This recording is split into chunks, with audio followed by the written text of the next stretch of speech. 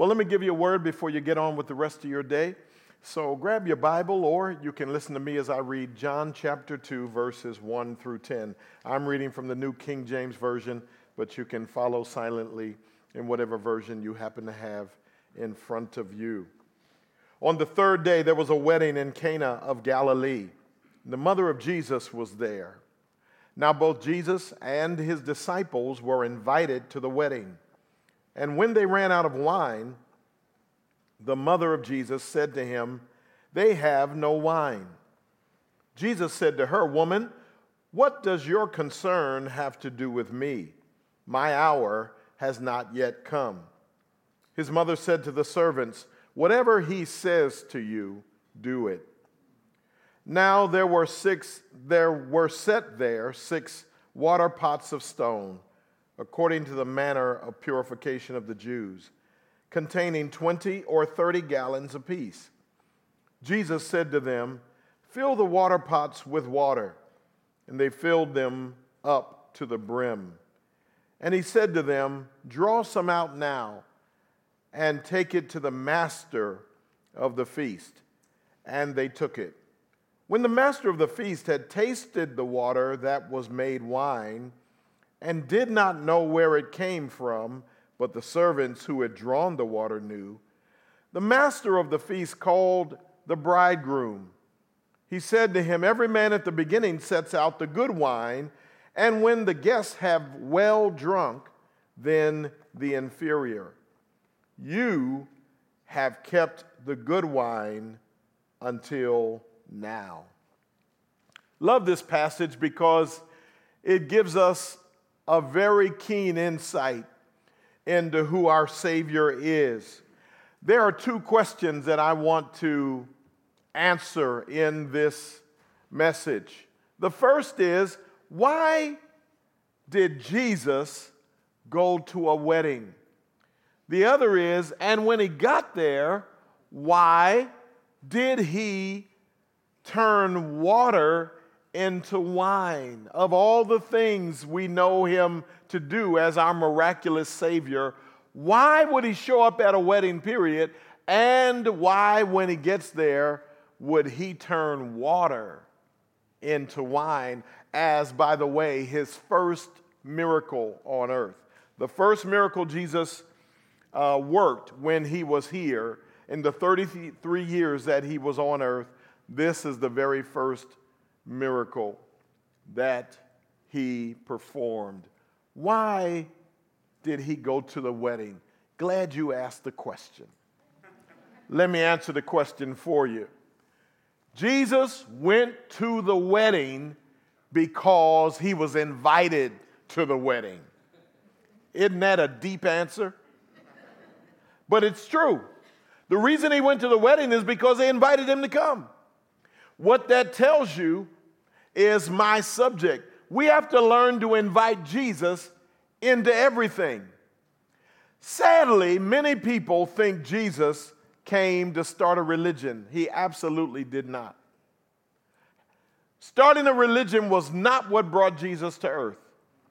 He came to earth because we desperately need a salvation that we cannot give ourselves. So he came to bridge the gap between sinful man and a holy God. And he came, you who understand the gospel message, know that when he hung on that cross, he became sin for us that we might become the righteousness of God in him. It is the great exchange. The cross is the great exchange. He took your sins and mine, and he gave us God's righteousness through Jesus Christ so that we now have the standing of righteous people. That's why he came. He didn't come to start a religion. Religion is man's idea, and frankly, it's a bad idea. He came to bridge the gap and to start a real relationship. The relationship is ongoing. When you give your life to the Lord, that's not the end. Okay, I finally got saved. No, that's the beginning of a journey with the Lord so that he can lead you into everything that is part of his plan for your life.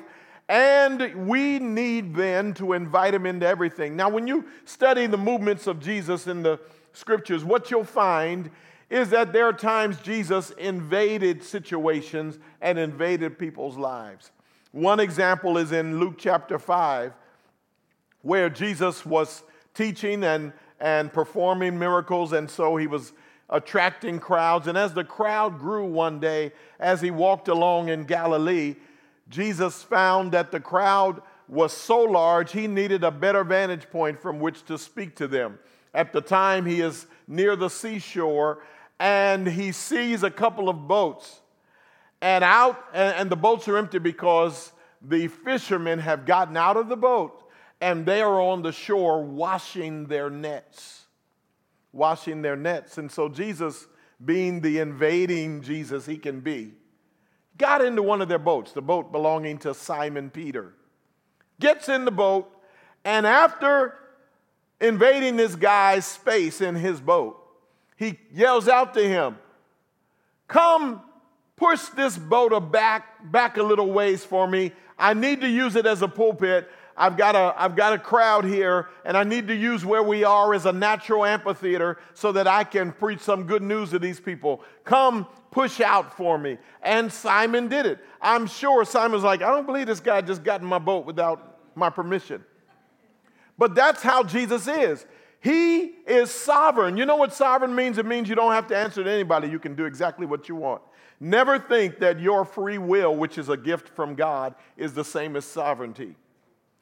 Free will is a temporary gift whereby you can make certain choices, but you are never sovereign, because one day every one of us will give an account of our lives to the Lord. If you have to give an account, you're not sovereign. Jesus is the only sovereign, and he truly can make decisions. There is no higher court of arbitration anyone can appeal to. And I want you to understand that Jesus sovereignly chose that moment to teach Peter who he was. It resulted in further the miracle of the massive catch of fish. And you know that story. I don't have the time to get into that. My point is, sometimes Jesus is very comfortable invading our lives. I'll bet there are some people here whose lives have been rather invaded. If you're like a lot of Christians, you got saved one day as a result of being in a church service or a rally or whatever, evangelistic crusade, whatever it was, and somebody gave an altar call and you responded, "Yes, I want to ask the Lord into my life." And that's the way many people get saved. But I'm sure there are some of you here that experienced the invasive power of God, and you found the Lord more or less invading your life. I'll bet there are some of you who got saved on a day you never thought you would get saved. You didn't go to an event or have a conversation designed to get you converted, but it's just the way God did it. And so we're not unfamiliar with God being invasive in our lives. In fact, we ought to thank God sometimes that he has loved us enough to invade situations we didn't even have the sense to invite him into. But although he can invade our lives, I simply want to point out to you that the best way to experience the supernatural power of God on a somewhat regular basis is for you to learn to invite him into everything in your life. Don't wait for an invasion. Don't hope for an invasion. Don't say, "Wow, I wish God would show up and just do something." No, don't sit back and hope. Why don't you invite him into everything in your life? Because the premise of this message is that God responds to us because of our faith to invite him into situations. Let me just give you one example. As you study the scriptures, you'll see it happen time and time again. There's one example I want to point out to you. It is found in the Gospel of Matthew chapter 15. What happened there is it's also found in Mark's Gospel chapter 7. You will find a Canaanite woman. This is not a woman of Israel. This is a Gentile woman, but she has a problem in her life that needs a supernatural solution. She doesn't know anything else other than she's heard about this guy named Jesus. She understands that he is the King of the Jews. He is the leader of the Jews. Some of them consider him their Messiah. And so her mindset as a Gentile in her day would have been, the Jewish Messiah certainly didn't come to address any needs I or other Gentiles have, but I have heard this guy has the ability to do anything. I need a God-sized solution to a problem I have, so I'm going to go to him even though I'm not Jewish. And she does. I love what happens because when she gets to Jesus, not knowing as a Gentile she has the right to ask him anything, she steps up boldly and she says, please, she asks him, please have mercy on me. My daughter is grievously vexed with a devil. She doesn't have control of herself. It throws her around. It keeps her from living a normal, productive life. And I need you, please, sir, help my daughter. What Jesus does is gives her a quick 2-part exam. That's not in the text, but it's exactly what happens. He gives her a 2-part exam. The first part of the exam is what I call the ignoring part of the exam. When she makes the plea I just shared with you, the Bible says he answered her not a word. Now, I want you to think about this and put yourself in that woman's position. You're a Gentile. You're not sure this Jewish rabbi, he would have been considered in his day, you're not sure that he will give you the miracle you're seeking. But based on everything you've heard about him, you think he's kind and compassionate. So you would certainly expect an answer, even if the answer is no. Well, the Bible says Jesus tested her. I believe it was a test because he answered her not a word. I think there's some people in this room right now who would have failed the first part of the test because you would have thought, wait a minute, I might not be a Jewish woman, but at least he ought to give me the dignity of a response. Even if the answer is no, tell me something. I am a person. I am an individual. I do have a right for you to respond to me. And so some of you would have been incensed. Some of you would have sent out Facebook messages or tweets or something and told people, how dare this man ignore me? Instead, the Bible says she kept asking. She didn't worry about being ignored. She kept on asking, please have mercy on my child. She passed the first part of the test. Then he turns the page and gives her the second page of the test. The second page is the insulting part of the test. Because when he does speak up, he has said nothing to this point, but she passed the ignoring because she continues to ask. Do you know, by the way, that the Bible says, ask and it shall be given? But if you look at the Greek in which the Gospels were written, the language in which it was written, the tense is progressive. It means ask continually and it will be given. Seek continually and you will find. Knock continually and the door will be open. That teaches us we have to be diligent seekers of God, not casual seekers. Well, I asked him once and he didn't say anything. Keep asking. That's what the woman did. Continue to ask. Continue to plead with him. So now he's going to give her the second part. I call it the insulting part. When he does speak up, here's what he says. Well, wouldn't it be right to take the children's bread and give it to dogs? Did you hear that? Dogs. You know, some of you, if you had made it through the first part of the exam, that part would have got you. Because a lot of you would have said, wait, what? Did he just call me a dog? Did I hear right? Did he say it's not right to take the kids' bread and give it to dogs? In this situation, I must be the dog. What's worse, my daughter is being called a dog.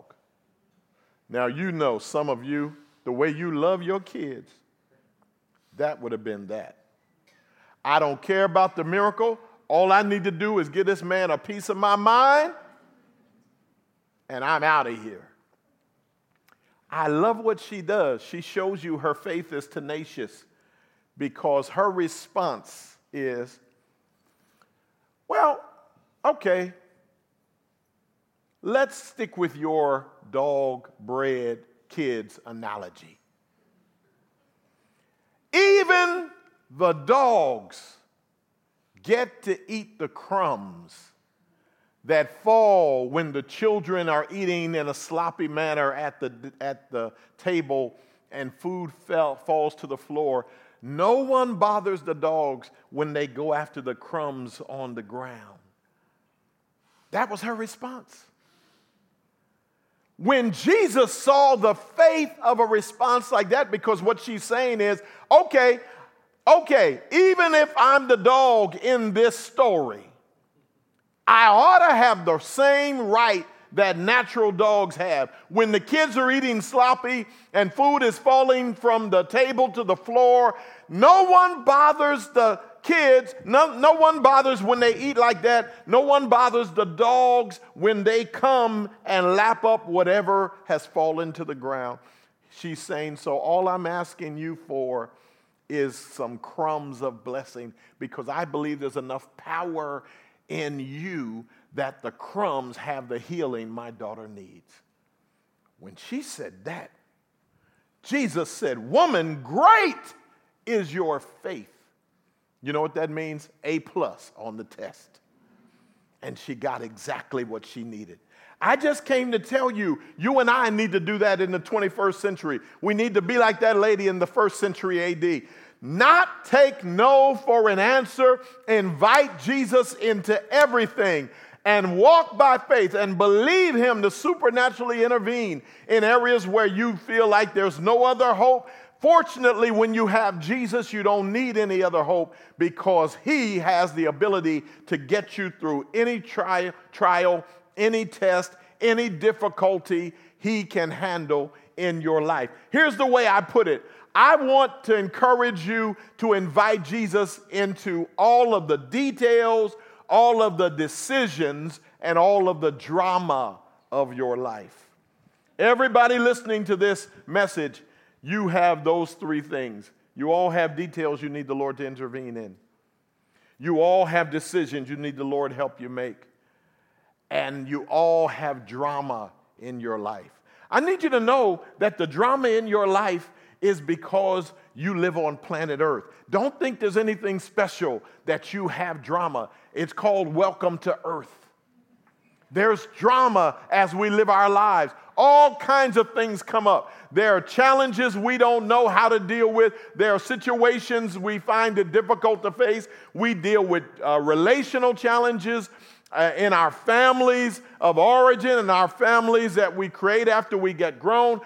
We have relationship challenges and drama on our jobs, in our communities, in school. Wherever you are, drama is going to exist. Some of you have financial trauma in your life. Some of you have all kinds of situations that come up and you don't know what to do. I want to encourage you, invite Jesus into all of the details, all the decisions, all of the drama in your life. Proverbs 3:5-6 says, trust in the Lord with all your heart. Lean not to your own understanding. In all of your ways acknowledge him, and he will direct your path. I want to encourage you to invite Jesus into everything. Don't leave Jesus in a little spiritual corner of your life. One of the big mistakes we make in Christianity today is we teach people that Jesus has come into your heart by faith. I no longer use that language. There's nothing wrong with the language, but I'm trying to paint a different picture because we're dealing with folks who weren't necessarily raised in Sunday school. And so this whole idea of Jesus in the heart, they don't get it. And the problem is, many people not even knowing where the heart is, if you tell them, well, Jesus comes into your heart and let him into your heart, you end up living like, yeah, he's in this little private spiritual space somewhere inside of you, and it activates on Sunday. And some people, the Jesus part of their life is the Sunday part of their life. I came to tell you, get rid of that motif altogether. Jesus didn't come to hang out with you for an hour on Sunday. You don't need him that much on Sunday. These people aren't going to treat you that badly that you need him on Sunday. You know when you need him? When you leave church. From Sunday afternoon till the following Sunday morning, you need Jesus. You need him everywhere you go. You need him in everything you got to do. You got decisions you need him to help you make. You got details you need him to help you plan. And you certainly have drama where you need the intervening power of God. You got to drive on these freeways H1. You need Jesus. I've been on H1 quite a bit. I've come here since 1999. On H1, you need Jesus with you. People cutting you off and zooming and zamming, all like that. You need the Lord. You need him on your job. You need him in your family when your kids start acting crazy. Grandkids, some of you have. You need Jesus in the everydayness of your life. Don't leave Jesus for Sunday. That's the easy day. Because, we came up with that in the church somewhere along the line. The Lord's Day is Sunday. Hey, let me give you a quick history. The reason why that happened in the early church, they began to worship God on the first day of the week, is they were trying to honor the fact that his resurrection took place on the first day of the week. Those who were Jews, most of the early disciples, of course, were Jewish. And so their mindset was the Sabbath is the holy day. So when the resurrection takes place, and you have both Jews and then later Gentiles coming into the kingdom of God through accepting Christ as their Savior, then they turned to the practice of honoring the day of his resurrection. But let me just tell you something. Jesus is in your life not just for a holy day, whether you call it Saturday or Sunday. I don't fight with people who want to debate what day should we worship. Jesus said in John 4, the hour is coming. In fact, it's here now. When it doesn't matter where you worship or when you worship, it matters how you worship. You worship the Lord in spirit and in truth. Fact is, you guys could have worship services at 3:31 on Wednesday afternoon if that worked out for everybody's schedule. God wouldn't care that it's not on Sunday, because what he's looking for are worshipers that worship in spirit and in truth. And the fact of the matter is, you need him every day of your life. You need him to not only invade, don't wait for an invasion, invite him into every part of your life so that he can do a work in you. Trust him with all of your heart. Lean not to your own understanding. In all of your ways, acknowledge him. Not only acknowledge him, but invite him, and he will direct your path. Jesus doesn't then just want to be a resident in your life. He came to be the president of your life. Not just a resident, but the president. He comes to be in charge. I'm in charge of everything. Because when you give it all to him, you will find his miracle working power is available to you in the everydayness of your life. Doesn't matter what you need, Jesus can guide you in or implement the solution to whatever it is you need. Doesn't matter what it is. He can get you from where you are to where you ought to be. Here's the way I like to put it. Jesus is the original GPS. The original GPS. I'm so glad for smartphones and modern technology, the smart devices we have. I love it. Because when I have to go somewhere I've never been, I don't have to ask people how to get there. Y'all remember the old days when you had to trust that somebody knew what they were talking about? When they told you how to get where you've never been? And, you would always run into these people and say, well, go down, let's see. You're going to go down from where you are you're going to go down about a quarter of a mile, and you'll see this tree. I got so sick of that kind of stuff. And so now we have a device. All you got to do is put in the destination, because it already knows where you are. And you put in where you need to go, and then you let it begin to do its work. And the next thing you know, two things happen. You hear a voice and you see a map. a screen. The voice represents the Holy Spirit who leads us and guides us into every truth for our lives, not just doctrinal truth, but practical truth. The voice is the Holy Spirit, and the map is the Word of God. Thy word is a lamp to my feet and a light to my pathway. He's the original GPS. And the Lord, by His Word and by His Spirit, can get you from where you are to where you're supposed to be in every area of your life. Now, here's the reason why I love this analogy of Him as the original GPS. Because He knows that we don't always pay attention to the directions we receive. He knows that sometimes when you're driving, you're busy talking to somebody else and you're laughing and talking in the car, or you're listening to the radio or whatever it is. And sometimes the voice is speaking, but you don't hear it, or the map is showing you, but you don't look at it. And if you're like me, there have been more than a few times when you were supposed to make a turn and you shot right by. Oh, no, I need you to be honest. Let me see some honest hands. I have not paid attention at times to the GPS and to the direct. Thank you for the honesty. Pray for the people that didn't put their hands up. Because we all know that they did it too. They just don't want to admit to it at the moment. Here's the good thing. God never rebukes you and stops leading you because you blow it. You miss it.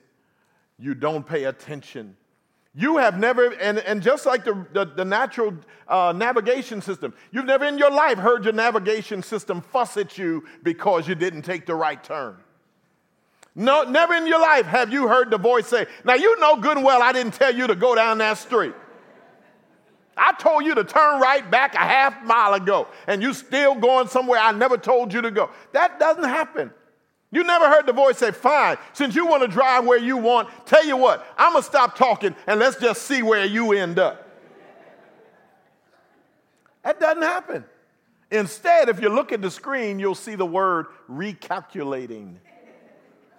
You know what that means? That means it realizes that you missed a turn. It realizes you didn't make the best decision, but it's still committed to getting you from where you are now, even if that's somewhere you shouldn't be. It's still committed to getting you from here to your destiny. God is the original GPS. He's committed to getting you to the place where His glory is revealed in your life. And all you got to do is, when I recognize I've missed it, own it, let Him recalculate, and let Him get you to your destiny. No, it would have been better to take the direct route by following all the right decisions. But if you're like me, there have been times when you took the scenic route. But the good news is God is still committed to getting you to the place of your divine destiny. That's why you got to learn to invite Him into everything. Even into the water, wine situations, yes. Why did Jesus care about the water? The fact that there was no more wine? He cared because it mattered to the people, the bridegroom and his bride. It mattered that this is a festive, celebratory situation, and it would have been embarrassing for them to run out of wine. So when Jesus' mother, who was serving kind of as a coordinator of this wedding, when she comes to him and says there's no more wine, he says, what do I have to do with that? I love it. She didn't get into a debate with her son as to whether his time had come. She knew she bore him as a result of a miraculous thing. She knew that she was chosen to bring him onto the earth to do a mighty work, and she was not going to get into theology with him as to whether his time had come. She simply told the people there, whatever he tells you to do, do it. And she left. That's what you got to learn to do. Leave Jesus with your stuff. Leave him with your drama. Leave him with your details. Leave him with the decision. Whatever you want to do, I'm down with Jesus. And watch what he will do. Just came to tell somebody, learn to invite him into everything, not just your Sunday stuff, not just your Christian stuff. Let him have every area of your life. If you do, you'll see the miracle working power of God manifested in your life. I want to pray, but I want to know who I'm praying for. How many of you, as I've shared these remarks, would say, you know, I'm thinking about some things in my life right now. They really do need supernatural intervention. I don't know how to handle this. I don't know the right decision to make. I don't know how to deal with these details, or I have drama, whether it is I need physical healing, I need supernatural direction, I need financial blessing, I need God to intervene in a significant way. And Pastor, because I've heard this message, I'm inspired today to give those things that I'm thinking about right now to the Lord and invite him into that. If that's you, I want to know I'm praying for you. Raise your hand so I can know I'm praying. Oh, good. We got a lot of drama in here. Good news is Jesus is built for what we need. Let's give it to him, not only now, but the rest of your life. Give it all to him. Don't worry that somebody might say, oh, you're a fanatic. We need to figure this out. We need to use our brain power. You've already used that. It's not working. Now you got to learn to give it to Jesus. And I'm a witness. He can take it and work supernaturally in your life. Let me pray for you. So, Father, I bless this audience. I bless their receiving of this word. And I pray, dear God, that you will truly let this be the first day of the rest of their lives in which they're going to invite you not into some things, but into everything. Thank you in advance for your supernatural move in their lives for your glory. Amen. God bless you.